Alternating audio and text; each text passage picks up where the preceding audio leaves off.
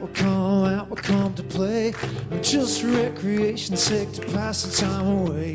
Lots of fun, heaps of fun, enjoy yourself today. North Melbourne boys are hard to beat when they come out to play. So join in the chorus, sing it one and all.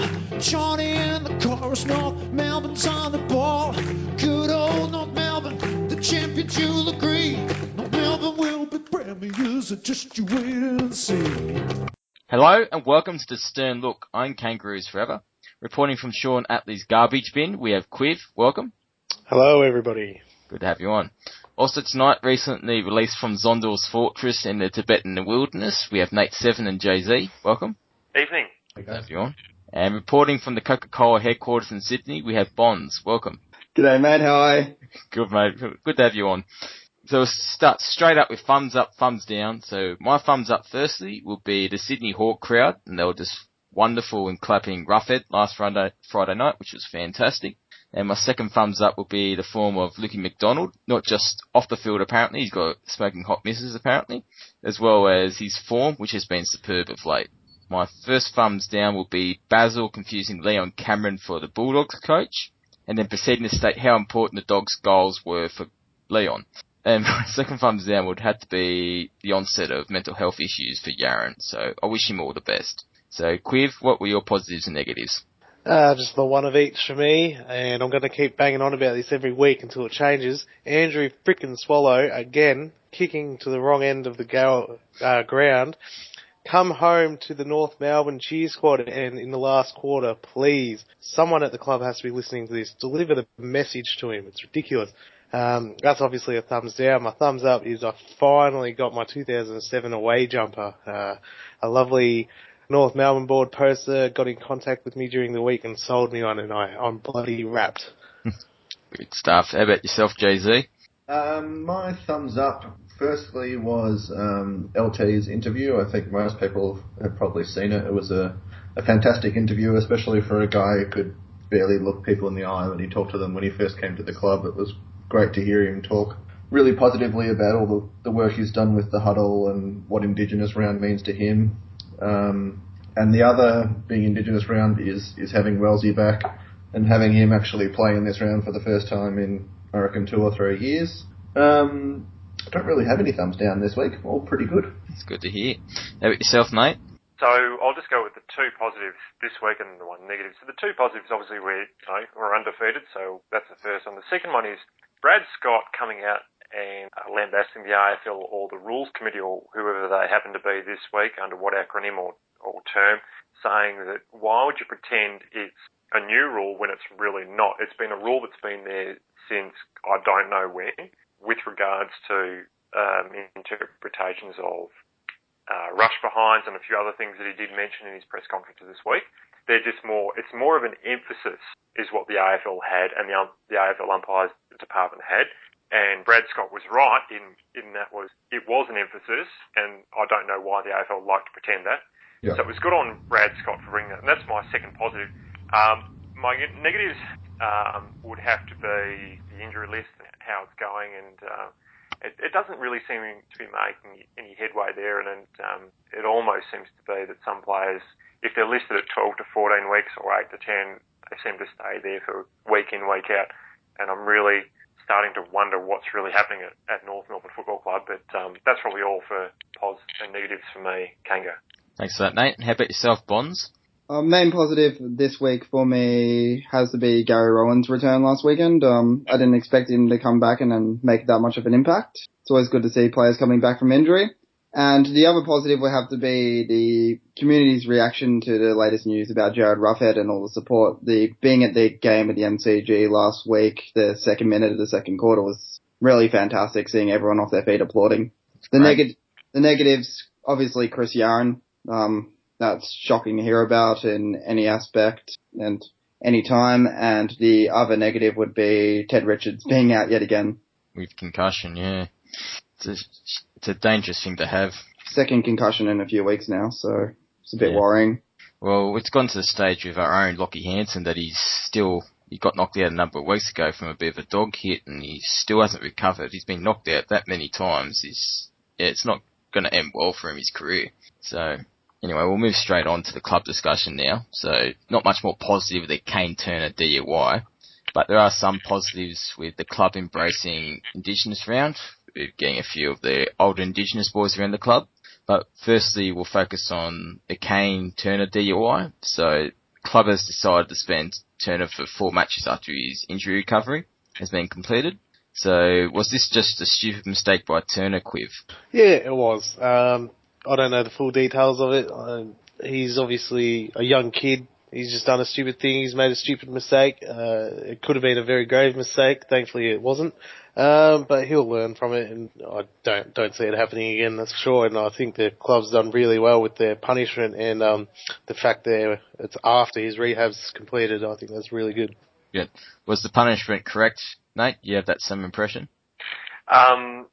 I think so, but I just want to sort of harp on a few things that have been really front of mind with a lot of people on the North Melbourne Big Footy Board.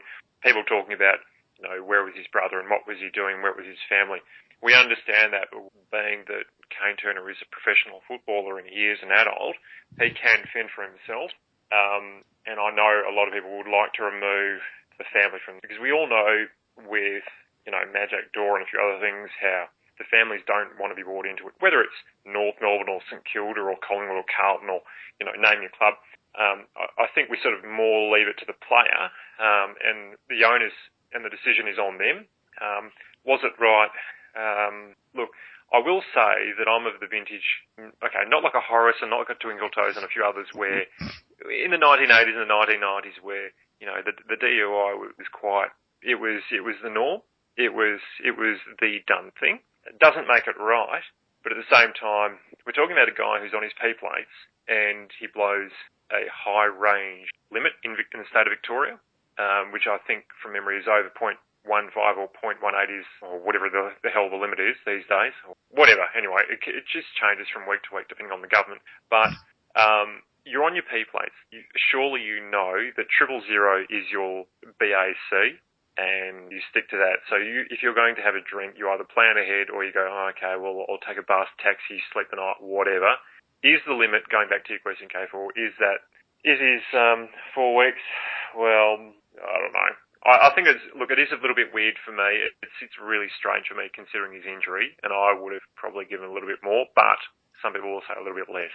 It'll be interesting to see if it is actually 4 weeks, because I noticed in the Thomas interview, he said something along the lines of he'll get back and play some good footy for us, not this year, but next year. So a bit longer, you reckon? Yeah, I think that they say, he's got 4 weeks, but he's going to have to do something special to get back in the side after that 4 weeks. Well, he wasn't going to walk straight back into 22 anyway. Well, that's the thing. But by the time the suspension is up, we'd likely have Higgins back anyway. So. We'll have Anderson, Garner back. That's our small forwards back. He's basically going to miss his window. It's a bit sad. And he is a player who's on the fringe, let's be honest, and, from his last couple of years, he was okay, but this year it's almost like he's gone backwards. Oh, I don't know, or maybe the other guys have gone past him, but at the same time, he would be pushing shit uphill to be back in, 8 weeks, given, if you look at the injury list and those guys, if they come back as what is there, as stated, so say, maybe Jay-Z, you're right there, he looks forward to coming back at the end of the year, if not, next year. But who knows? Interesting. Anyway, we'll move on to something a bit more positive, with this week being Indigenous Round. So North's been celebrating and embracing Indigenous Round with a passion. So firstly, with the Indigenous flags being put onto the Arden Street Oval. And secondly, with some old heads returning like Byron Pickett, Barry Cable, Cracker Brothers, just some of the stars to come back to share their love for the club and showing some pride for their people. Lindsay Thomas, as Jay-Z just touched on earlier, Lindsay Thomas just gave a great interview, and he showed a lot of pride for the club and his people, which was fantastic. And lastly, the Indigenous club jumper was revealed, and it is to be worn tomorrow night. So what do you think of the jumper, Jay-Z? Yeah, I like it. I mean, it's hard to sort of keep it fresh every year. There's certain themes that you can sort of work off, but I've always liked it. All the different versions that we've done over the last couple of years I found quite good. I haven't actually got one yet. But you got to get one. I've got limited funds for jumpers, unlike Quiv, who buys everything. This is my favourite of the Indigenous jumpers. It's probably my third favourite jumper of all. I absolutely love it. Your first is the orange one, eh? Of all time. No. My first is the one we wore last weekend. Okay. The blue. The Blue Clash. Yeah, I love it. That's my favourite. Yeah, I love that one. My favourite at the moment is the 96 20-year edition. Oh, that's a good one. I'm loving that. It's a great one. So, Bonz, how has Sydney approached Indigenous Round? Well, we've pumped out at Lance Franklin and media a little bit this week. There's obviously also been a bit of talk about the O'Loughlin Adam Goods medal to be given out to the best and fairest this week, and usual parade of our jumper, which we bring out every year that Adam Goods' mother designed a few years ago. Yeah, okay. How long has that medal been going? It's first year. First year, I thought so. So it's going to be handed out every time the Indigenous Round match for the Swans is played at the SCG. Okay. So it's just Indigenous ground at home, not away games. Correct. Okay, that's cool. That's interesting. So who initiated that initially? Like, was that happened last year or? It happened after Goods' retirement. It was announced, I think it was late last year. Okay. Anyway, we'll move straight on to the VFL. I know Nate's got a lot to say, so I'll just leave him to it. Well, if you're going to give me 10 minutes, and I'll leave it to all of you, including Bonz, to just, converse with me here and just don't let me babble for, the next 23 hours straight. But I will start by saying that next week Werribee do have the bye, as do most clubs. As far as I know, there's only one VFL game next week. That's weird. Richmond and someone can jump in while they're looking at that because I'm looking at something else at the moment.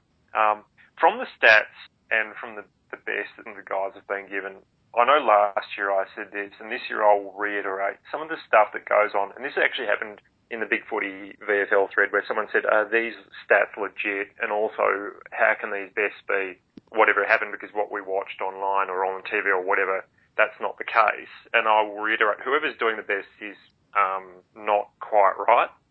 In the opinion of myself and a number of people, I would not have had the 6 as listed on the VFL website or on the North Melbourne website. I certainly would have had young Wilson Hanson from, or the Werribee listed players in the top 5, top 6. Bruce Black, Dorr. I don't know how Wagner was in there, but he did have a good game. Fordham's an interesting one because he was actually touted as having an excellent game. Stats-wise, yes, but if you look at his, I don't know if there's a stats for fumbles or kicks that you should have made that you really fucked up stat, or goals that, you're 5 metres out Magic Door style and you really fuck up. But Will Fordham has done a lot of that. Even though you might have got about 30 odd disposals, he had a lot of clangers for the day. But still. How did you rate him defensively? Next question. Does that say a lot? Okay. I asked because there was a similar, there was an article on the North website a couple of weeks ago about Mason focusing on the defensive side, and that's obviously a directive from the coaching panel, and there was a similar article about Fordham, I think this week or last week, so. Well, it's funny because some of the setups that he had on the defensive side of the circle, and I'm not sure exactly what you're getting at. If you're talking about sort of defensive, if you're talking about like a Robin Nahas, like a defensive forward, is that what you're talking about? Not in terms of a defensive role, but in terms of, pressure acts and tackles and trying to keep up. That was there. Yeah, that was there. And a few of the other guys, that was certainly there. But I would say with his freewheeling acts, he was given a different directive this week. It was back yourself in. It was, you've almost got free rein is what it looked like. And the amount of times he'd bolt through the centre square and just go hell for leather, and it'd be almost unmatched on speed to speed. There was no way anyone was going to match him unless someone had the mouth of Hugh Goddard, which I want to get to, from St Kilda, who was apparently, I'm told, a top 10 pick. And Philly and top 20, was he? Yeah. Okay. Well, if only his acts on the field could back that up, and I'm talking about legitimate AFL, I'm not talking about strangling skills, and I'm not talking about, punching someone in the head skills, and that would be great. Some of the stuff that he did was disgusting, as was some of the comments from the St Kilda Sandringham crowd, and I am a resident of that area, unfortunately, as Yeah, and Philly is the same. And there was a halftime melee brawl. Sorry, melee. Just got to be careful. Who knows who's listening to this?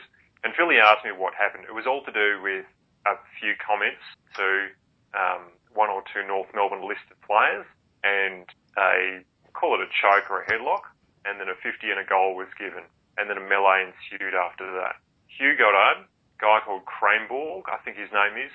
I'm pretty sure he's the number 4 or the vice captain from Sandy, and surname Simpkin, no relation to another one from another team. And apparently all of the Sandringham spectators said, I bet that's that kid Simpkin in it again because he loves to go at it. And that is fucking typical. And there's a few things that happen. I'm not going to really go into it that far. Apart from that, Proust or Black playing up the ground, Black even playing at the half-back at one point, had a really good game. Fordham, yeah. The hardest thing, I think, for some of the key position defenders was being one out or being one-on-one. Nielsen was one. I think Vickers will have struggled a little bit, but it might come down to a support role. And, I don't know, the exact sort of comments and the coaching comments that were given to them by John Lamont and whoever else, but I think that maybe they struggled a bit. But again, I don't know what instructions they were given, so only on face value of what I saw can I say, and a number of other people, they really looked out of sorts. But then again, they are coming back from long injuries. Other than that, the boys went down by a long way. It was a 4-5 goal breeze to the northern end, and they didn't make the most of it. And most of the VFL have the week off next week, which is probably good for them. But anyway, that's all. Without going on for the next 23 and a half hours, that's it for me for the VFL. Thanks for that, Nate. In terms of questions this week, there's quite a few. So once again, I'll start with Nate again. And this is from my old mate Gasso, who asks you, does the small-sized SCG disadvantage our tall forward structure? No, because I do think that they are not insipid, and I don't think that they are inept. I think they have the skill set, and I think they have a range of things that can help them beyond that. I think to say that it's, whether it's a Hobart or Blundstone, which is one of the longest grounds in the world, okay, in Australia, whatever, and then you look at the SCG, and that's quite small comparatively. Yep. I don't think that there's going to be an issue whatsoever. I think it really comes down to the structures and how they set up, and their footy smarts, really. So if it's down to the 3 tools, and if that's going to affect them the size-wise, no, I don't think so. Thanks for that. Quiv, Donkey Chop has got a few brief ones for you to answer, so you're right to go. Yes, I am. No worries. The first one. If Goldie goes full mega dick, can the Swans win? No, nobody can beat Goldie at full mega dick. That's just a silly question, Donkey Chop.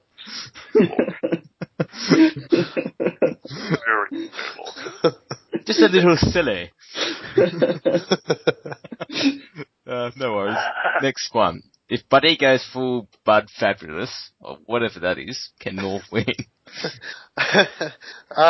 Well, he's gone Bud Fabulous on us at least once before, as I'm sure we all remember, and we erased from my memory. Didn't win. No, I don't think we can, but I don't think he's going to have the ability to go Bud Fabulous with the likes of Tarrant down there to stop him. Yeah, it's interesting if you go to Tarrant. Anyway, we'll get into that a little bit later. Anyway, we'll get right on. So, Jay-Z, Taz asks you, is Hanson and Wright in our best 22, structure-wise? At this stage, I think it's 2 different answers. I think Hanson, no. I think Ferrito, Taz, and Thompson are working very, very well as a threesome. Giggity. Holy hell! And when we did play the 4 last year, I think we looked too tall in the back half. And at this stage, no disrespect to Lockie, but I don't see how he gets back in. Right, I actually do. I know a lot of people weren't sure on him coming back this week, but I think he certainly still has a good role down there. He's a very good defender, and I'm happy to see him back. Well, it's his intercept marking and the fact that he's dual-footed actually helps us quite a lot. Yeah, I mean, the more, good disposal we can get down the back, the better, considering our game plans. So I'm all for Righty coming back. Also allows McKenzie and McMillan to push up a little bit more up the wing, and it allows Atley actually to run a bit further and not get caught out like sometimes he does. We'll go into this further in the pre-game stuff, but we don't see Sam Wright playing a lockdown role to replace Jacobs? Maybe. No, but I do see him playing a lockdown role on one of their forwards. Yeah, definitely. Something like an intercept type, maybe like what McMillan's been doing of late. Bit more of a lockdown role. We'll go into that a bit later. Yeah, anyway, we'll get into it later. So, I'm not sure if Nate's back from his dunny break. But, Yeah, mate, I'm here. No worries. How did you, this is from one of our esteemed posters. How did you assess Cunnington's year, and how would the omission of Jacobs through injury affect him for the next few months? Would he be more defensive oriented? Hang on, who's that from? Because I reckon this sounds like a Jay-Z question from about a week or two ago. Maybe. Is it? No, it's one from this week. It's worded different. Well, who asked me this? Because I want to know, because then I'll word it differently depending on, or I'll answer it differently depending on who's It's asking. your old mate Jay-Z. What? No, it's not. Isn't it? No, that wasn't my question this week. Alright, let me have a look then. Go, just answer it anyway and I'll see who he did. You'll answer it and correct me midway. So, how do I rate Cunnington? I know this is probably more... lucky info. Okay, no comment. Look, I'll go with the same answer I had with Jay-Z from a week or two ago, and I actually don't think it's been that bad. And I think the unfortunate thing is people they will compare it with years gone by, and that is hard because, as I've said in the last couple of weeks, is players can be found to have a weakness, and finally he may have been found to have that. But also players can have a down patch. Do I rate him less? No, I don't. I still think he's extremely important. But how have I rated his year? Okay. In hindsight, yes, it's a down period. Yes, it's down compared to the last 2 years, but I really think that's, I wouldn't say it's a poor question or a poor answer, but you've got to look at also how the game has changed as well, or some of the rule so-called interpretation, or more how the umpires are pushing on certain things. What was the second part to the question? So that was the Cunnington the Jacobs part of it. Would that affect him seeing Cunnington might be doing a bit more of a defensive type role, like on Cripps?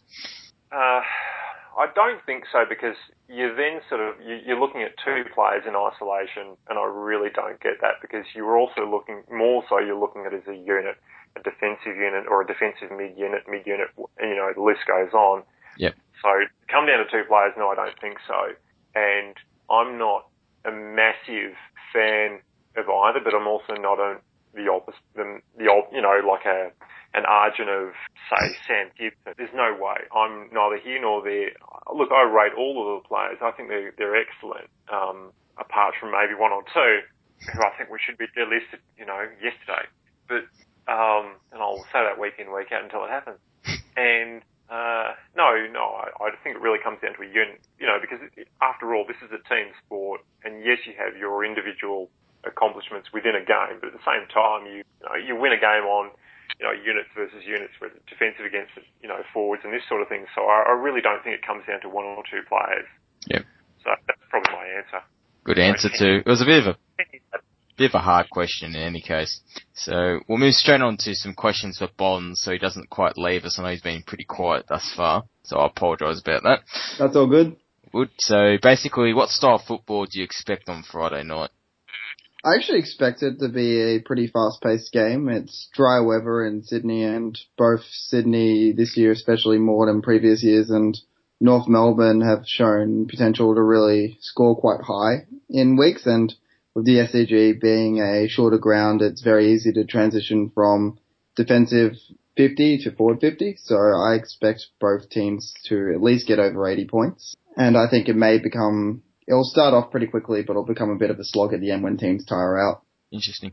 So I'll move straight on to a question about some of your youngsters. So Heaney, everyone knows and talks about, but the likes of Papley and Hewitt, maybe a bit of Zach Jones as well. How have you seen their year, and what type of players do you think they'll develop into?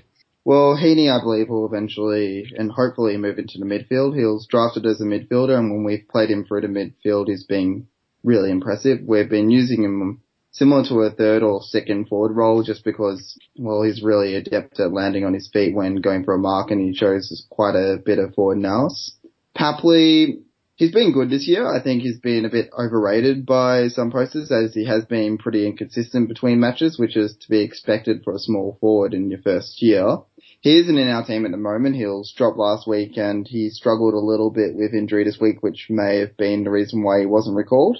But he was a really good rookie pick and I think he'll be in our 22, maybe not, he'll be in and out of it this year, but he should become a mainstay over the years to come. Hewitt I really like actually. I think he's had a better year than the other youngsters that we've brought through our side except for Heaney this year. Especially last weekend. He's a South Australian boy. We drafted him as a bottom major and he's just come into the team this year. He's pretty good above his head and he's got some real smarts in traffic. Last week against Hawthorn, as I mentioned before, was his best game by far and we're all really impressed by him. Thanks for that. So who else out of Sydney, more so the mature players, have shown that they've actually gone up a step this season? Well, the two that really come to mind, the first is Dane Rampy. I've always rated him, but his year this year has been exceptional.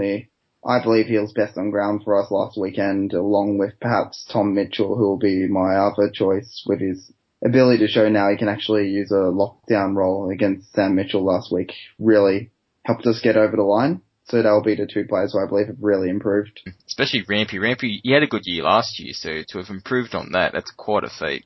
Personally, I think Rampy will be leading our best and fairest right now. A few people on the Swans board may not agree with me, but I can't remember many off weeks from this year. He's been really consistent. It'll be probably between him and Hanbury I know Hanbury's had one or two quieter games, but he's pretty consistent. Parker's had a few up and down games, but I can definitely see Rampy up there, at least the top 3 or 4. Yeah, definitely. The fact that he can actually be a lockdown defender, basically take number 1 or 2 forward most weeks and provide a rebound out of defence is exceptional. He's exceeded all our expectations this year and his biggest improvement would have to be his disposal. His kicking was a little bit iffy at times in previous years, but now he's probably our safest bet going out of the back line and that includes McVeigh. Interesting. Anyway, we'll move on to a question about Von. I've a guest from last year, just to annoy her. So basically, quiet. Do you think Von should sue Maccas for using her likeness as well as her fondness for Luke Parker? I'm actually going to be honest, half the board actually thought that was Von on the ad.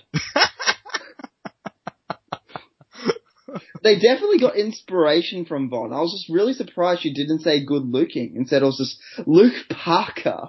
If she had said good looking, then it would have been flagrant copyright. I know she's not happy about it. She sent me a message about it. She's not very happy about it at all. Anyway, we'll leave it at that one. So we'll move on to basically, in an overall sense, have you seen your teams rise this year? Who has impressed you in an overall sense and who's disappointed you for you this year about Sydney's season? Well, I think I mentioned Rampy before. The other player who's really impressed me this season has been Kurt Tippett in his movement into the ruck. He's been one of our most consistent players this year and I think we're actually getting a lot more value out of him up and down the ground as a ruckman than we were as getting him as a forward.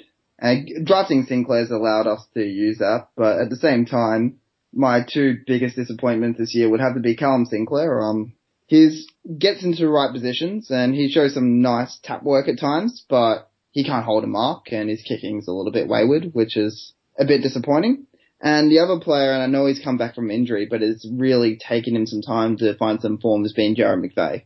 Usually I'm one of his biggest fans on the board and I've defended him over and over again, but... So does he play off half back more nowadays or you don't trust him in the midfield as much? No, we're playing him half back just simply due to the fact that we've lost so many players from rebounding defenders over the last few years, especially with Shaw and Malashevsky not being there. So we've kind of moved Jared McVeigh back into defense out of necessity. Personally, I think his best position's almost on the half-forward flank where he can use his disposal towards leading forwards. But we need to play him in defence at the moment. I just hope he finds a bit of the ball soon. We'll move straight on to the review of the Carlton game for North, so feel free to tune out for a little while if you'd like. So it's basically very much a professional win by North, which was and a good percentage boost, which is what we needed after the debacle that was the Essendon game. Goldstein was brilliant. He got about 15 of his dicks back, which was fantastic, as was Tarrant. Thomas started to regain some of his touch and form, which is pleasing, as he's been down on previous years in terms of goals. They were played a bit loose on him, as the commentators kept referring to. Defence and pressure acts were just outstanding for most of the match. Our defence has been very good the last few weeks. It's been outstanding. So basically, what did you take out, Quiv? I took a win. It was a pretty boring game, to be honest. It was nice to get a good win for once, to get some of that percentage back. Jack Zeeble continues his form. I'm actually paused league teams on right now so I can mention this. He's got career high stats for average stats for 2016 in disposals, kicks, handballs, contested possessions, uncontested possessions, clearances and score involvements, and it's pretty freaking incredible to be leading all those stats. What else did I take out of it? Not much, to be honest. This week is the real test, and this is the one I've been hanging for. So ask me the same question tomorrow, next week, and I can tell you what I took out of the game. No worries. Anything else to add, Nate or Jay-Z? I might just go before Jay-Z, because I know he was at the game. I wasn't. I had to watch on replay as I was OS. Also, that Goldie, Jay-Z and Taz, Goldie, Taz, Jay-Z, probably in that order for my 3-2-1. Excellent game. I was a bit funny actually, and I actually had to Philly, when I got back home, and I was at the VFL game, about who the hell was Goldie actually up against, because it seemed to be, was it Rowe and a few other players, and I was like, Orange. Yeah, and Gorringe, who I think once towed him up maybe, at best, but other, at another club. Halfway through the third quarter, I think Bryce Gibbs was leading the Carlton hit out count. Yeah, no, I just thought, because actually, were they doing an Essendon where they actually didn't have a dedicated ruckman? Is that what they were what the fuck they were doing? No, they had a dedicated ruckman. He was just getting his pants pulled down. Yeah, pretty much. Gorringe didn't just, when he came from the Gold Coast, didn't he? So yeah, that's right. He hasn't improved since then. He's kind of just stagnated. He's one of those, similar to a Curry. He's all right dominating the second league, but he's not quite ready for the first one, and he's just stay there for us. Well, it's funny you mentioned that Dan Curry's just been omitted from the Gold Coast side for this week, but anyway, I think that Curry's probably a fair bit better than Gorringe, but I would agree. Yeah, anyway, so no, seriously, I actually thought watching it on TV and on the TV replay, I was like, this is like the Essendon game or whoever else, where you go, I have no ruckman. I'm just gonna, go around like a shitbag mullet or a sun mullet or whatever else. And this is just, hit and hope and like a bit of, just shit really. It really looked pretty poor. And that's why I don't, like Quiv, I don't think I can take much out of the game because first of all, it's Carlton. Second of all, it was 60 odd points. And the third of all, North Melbourne don't belt side. So again, I'll probably reiterate what Quiv said, and that is, we'll wait for a real test, and that is Sydney, and then the next couple of weeks beyond that, or the next 5 weeks, actually. Okay. Anything else, Jay-Z? As much as you can be, given the limited opposition, and that's not just the fact that we were playing Carlton, but the fact that they had a number of injuries out, as we did, obviously. But I think it was good to actually get the win that we've kind of been expecting for the last 3 weeks. Like, we played St Kilda and Essendon, and those games were a lot closer than we were all hoping. So it was good to get a good solid win. No stress, nice percentage boost, all of that. Goldie was obviously terrific, even if he was up against a VFL or a NEFL standard ruckman. I thought our centre square matchups or structures looked a lot better, though that might have had to do with the fact that he was basically putting it down their throat. There was one passage where he palmed it down to, I think it was Del Santo, who hand passed it to Mackenzie coming off a back flank who hit Brown on the tit, and the commentator said that's what you do at training, and you're lucky if it comes off once every 3 weeks in the NFL. And we did like 5 or 6 times. That's just, like, you don't get that sort of play in the AFL, but we did last week, because we were just killing it in the middle, which was nice to see. We'll talk more probably in the preview about Wood in particular in terms of the team lineups, but I thought the return to the 3 talls worked really well for us, even if the three weren't that dominant themselves. I thought our forward line looked a bit better, and the pressure was better with a shorter forward line up there. Well, it's interesting that you say that, because apparently they've just revealed the stats that they've kicked 57 goals between them. So it's not a bad effort considering. Oh no, they've been terrific all year. They were a little bit quieter last week. Yeah, but they just gel well together. Like the three of them play absolutely terrifically together, and there was a nice bit of vision on the replay where they showed a few passages from behind the goals and showed how they all sort of ran out, then came back to the same spot about 25-30 out, put a couple of blocks on, then all went their separate ways for their leads. And the commentator described it as organised chaos, and it just worked beautifully. It was really good. It's worked last year or two really well, but this year it just seems to... I think we're tinkering with it a little bit last year early on, but I think we finally settled late last year, and that's why we started to put together some good form. It's interesting. Anyway, we'll move straight on to the preview, so I'll largely leave it to Quiv, though everyone else can just jump in whenever they like. So, basically, ins and outs, Quiv, if you got them there. I do, but I just closed the tab accidentally. Give me 1 second. No worries. I can go through it if you want. Yeah, if you don't mind.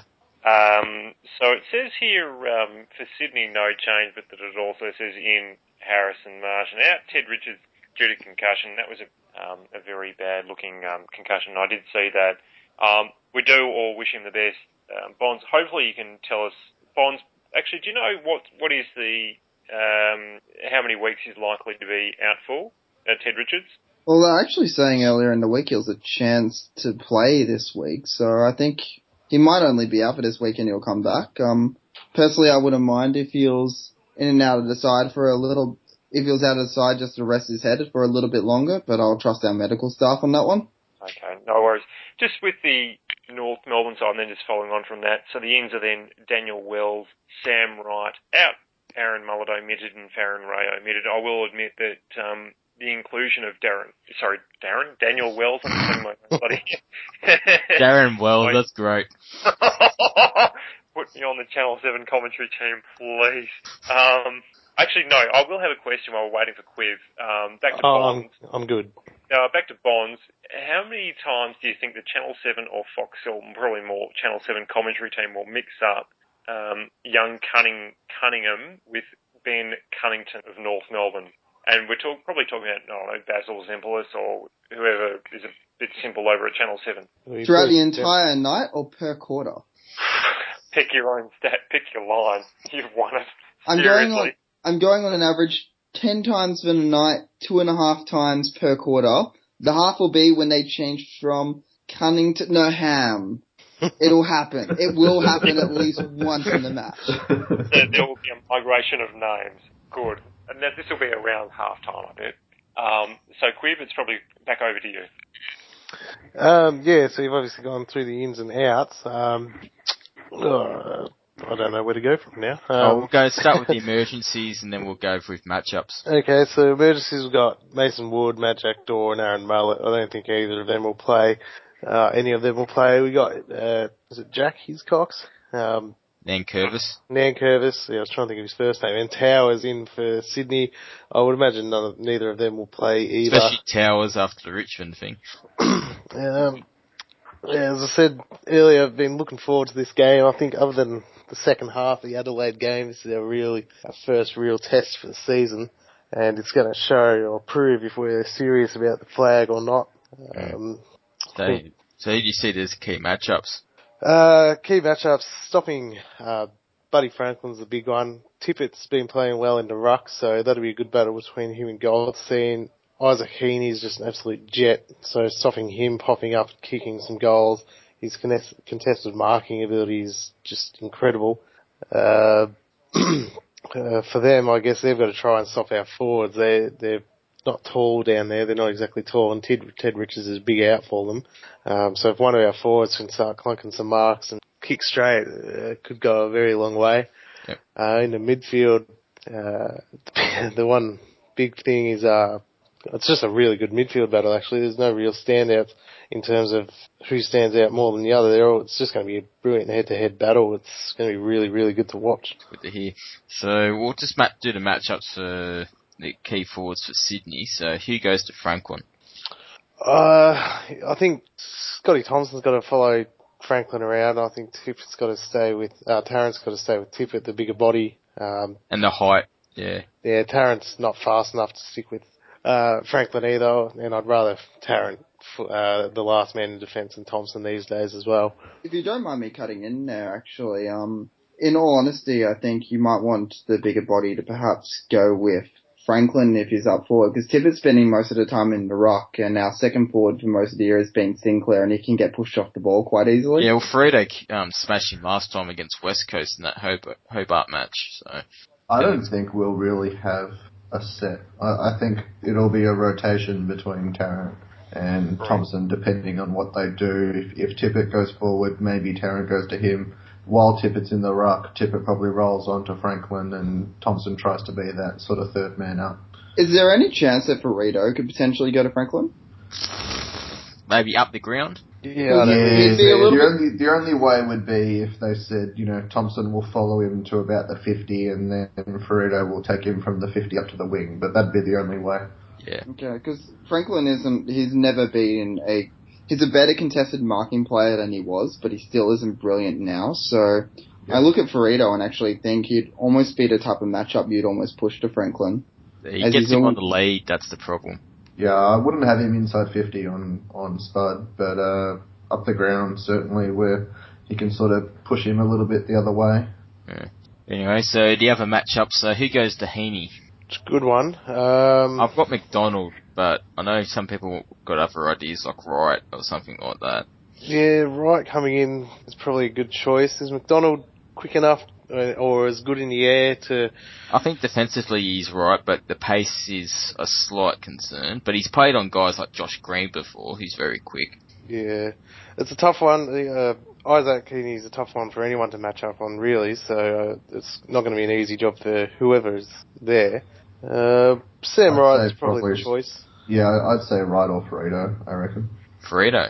So, Cunningham... Heaney, he's kind of small, but they don't have, other than the two obvious ones in Franklin and Tippett, or Sinclair, whoever's not in the ruck, they don't have a lot of tools, and Heaney's pretty good overhead, so I see the Ferrito or Wright taking that. Heaney's essentially been our second forward all year. Yeah. So it sounds like Ferrito. Which is the kind of guy that Spud plays on, yeah. Either that or Sinclair at times, or Franklin up the ground. Anyway, it'll be a bit of a rotating team defence by the sound of it.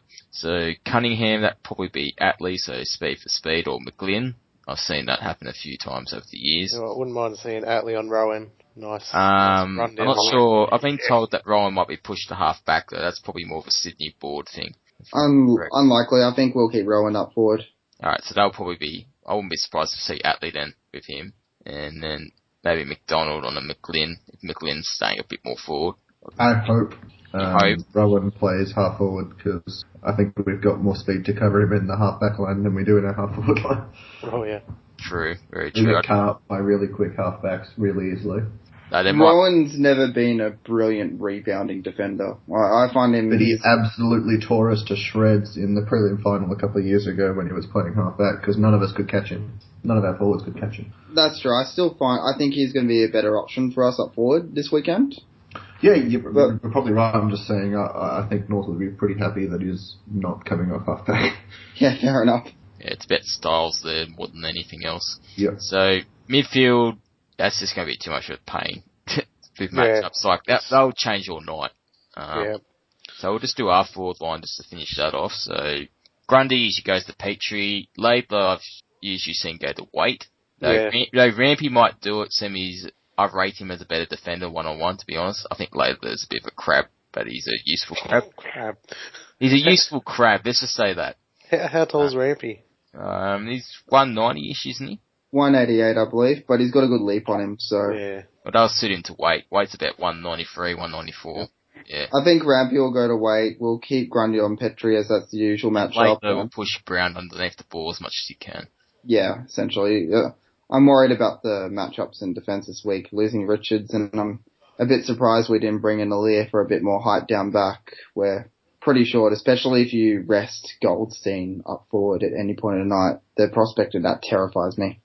Yeah, we did that against Carlton last week. Goldstein basically sat in the forward line for the third quarter on Wiedering and just pushed him around like he was a 12-year-old. I mean, he's only 18, but God, Wiedering looked terrible next to Goldstein. Well, if Goldstein goes up forward, I think the only potential move would be we'd have to move Grundy onto him, and that would move either Rampy or Layla onto Petrie, and Petrie should push them around as he's a fair bit bigger. You just got to rob Peter to pay Paul there. It's a bit tough. Exactly. So Smith will go to Thomas. Like that's happened for 5 years. That's never going to change. McVeigh probably he might sit on Harvey though. Zach Jones or maybe Glynn might sit on Harvey. I think it'll be McGlynn or Cunningham who go to Harvey. Yeah, because I know they're named at half forward and forward, so they'll probably change what I'm looking at. Zach Jones probably just off one by resting mids. Nahas. Nahas, yes, come off the bench. Yeah, I see that definitely happening. So basically, really, how do we shut down their halfback with Rampy? Quiv. We mark the ball. Don't let him get it. It sounds simple, but I reckon you're spot on. I think this game, obviously to be a sort of a battle of the midfield, but whoever wins the midfield will get better forward 50 entries, and that'll change the halfback rebounding style a lot. A lot depends on Goldie's game as well. Yeah. In the sense that he needs to feed them and feed them well. We can't have them sharking our taps. If they do that, we're not going to beat them contest to contest. I don't think nobody's going to be sharking much. It's going to be body on body all night in the midfield. It's going to be, I don't reckon it's going to be free flowing at all. There's going to be a lot of stoppages, particularly around the centre bounce. Well, I could see this being a bit of a repeat of the Bulldogs game, personally. A bit more of a contested slog, really. Yeah, I reckon. It's just two bullheaded midfielders going at it. The ball's not going to come out easy. No, not at all. This is not the game that Harvey typically plays well in. I like to see Wells play maybe a bit more inside, because I know that's because his evasiveness is really needed on that type of ground. He's very important. He needs a big week, I think, Wells, in the sense if we're going to win. Well, he was saved for this game. He surely could have played last week, but they gave him. Oh, they said that, eh? They said, oh yeah, he could have, but I wasn't 100%. No, it was delivery. He was saved for this week. Yeah, it was all quite. The fact that he was in this week pretty much confirms that we were just making excuses to give him a rest last week. Like, there's no such thing as a 2-week Achilles injury. Yeah, it's like crap. And he goes, oh, it's the other leg. Even more reason why there's no such thing as a 2-week Achilles injury. Yeah, he was taking the piss. Daniel was taking the piss. Even Robbo picked him up that he was taking the piss with that. Yeah.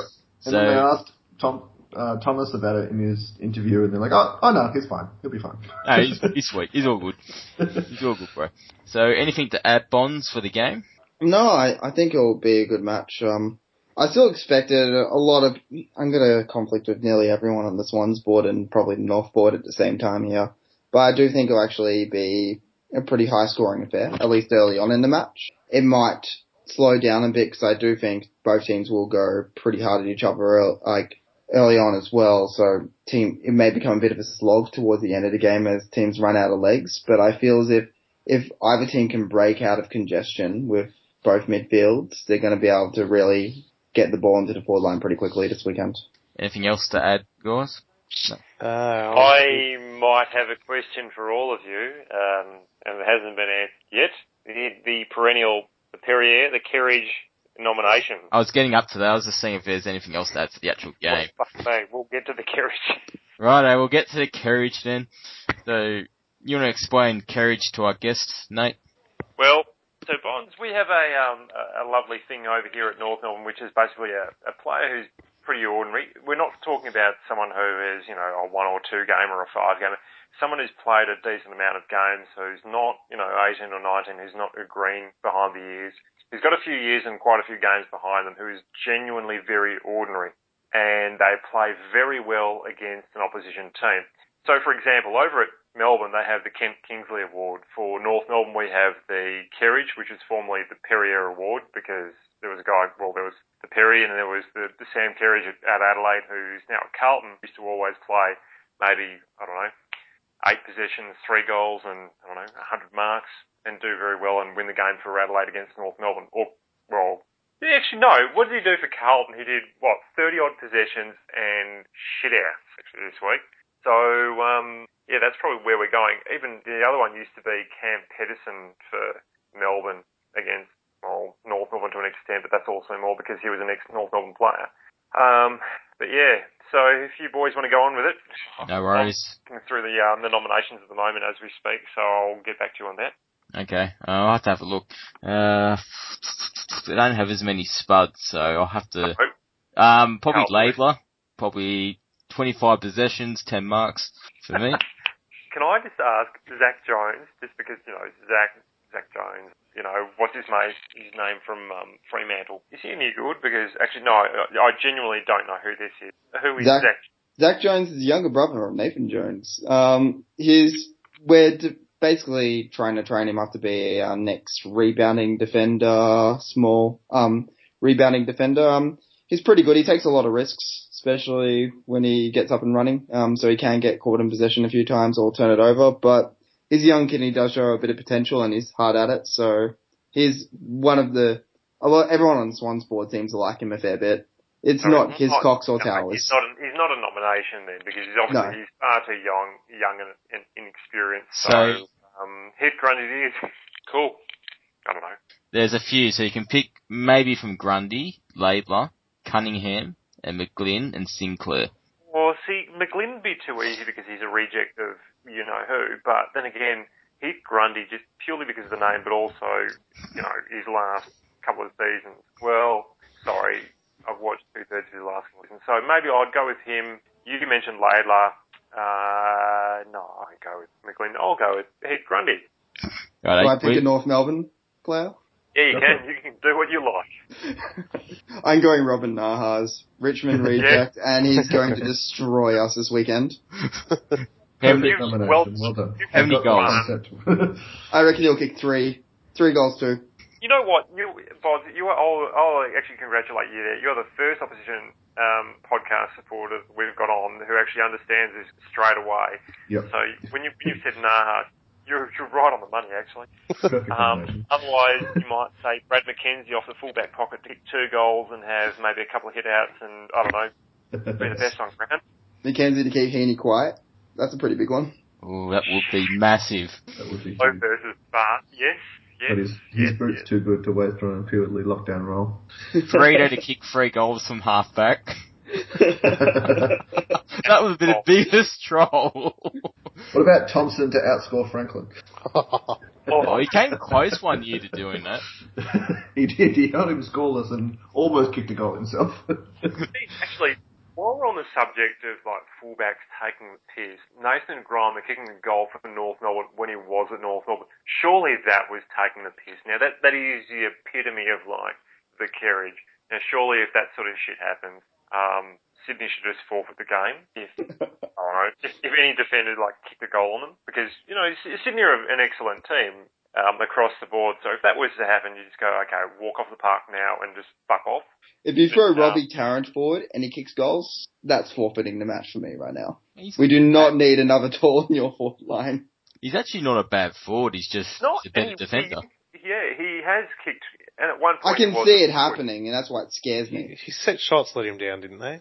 A little bit. He's a big kick of the footy. He can roost 70 metres. But he had no problem marking. No, and he's quick quick this too. way. He was he was when you and I were at the game a couple of weeks back, and I think we looked at each other and he said, if Zeebel's about 55 out, he's nailed. You just trust him. Put your house on. Whereas you look at Andrew Swallow 35 out and you go, maybe he might get this.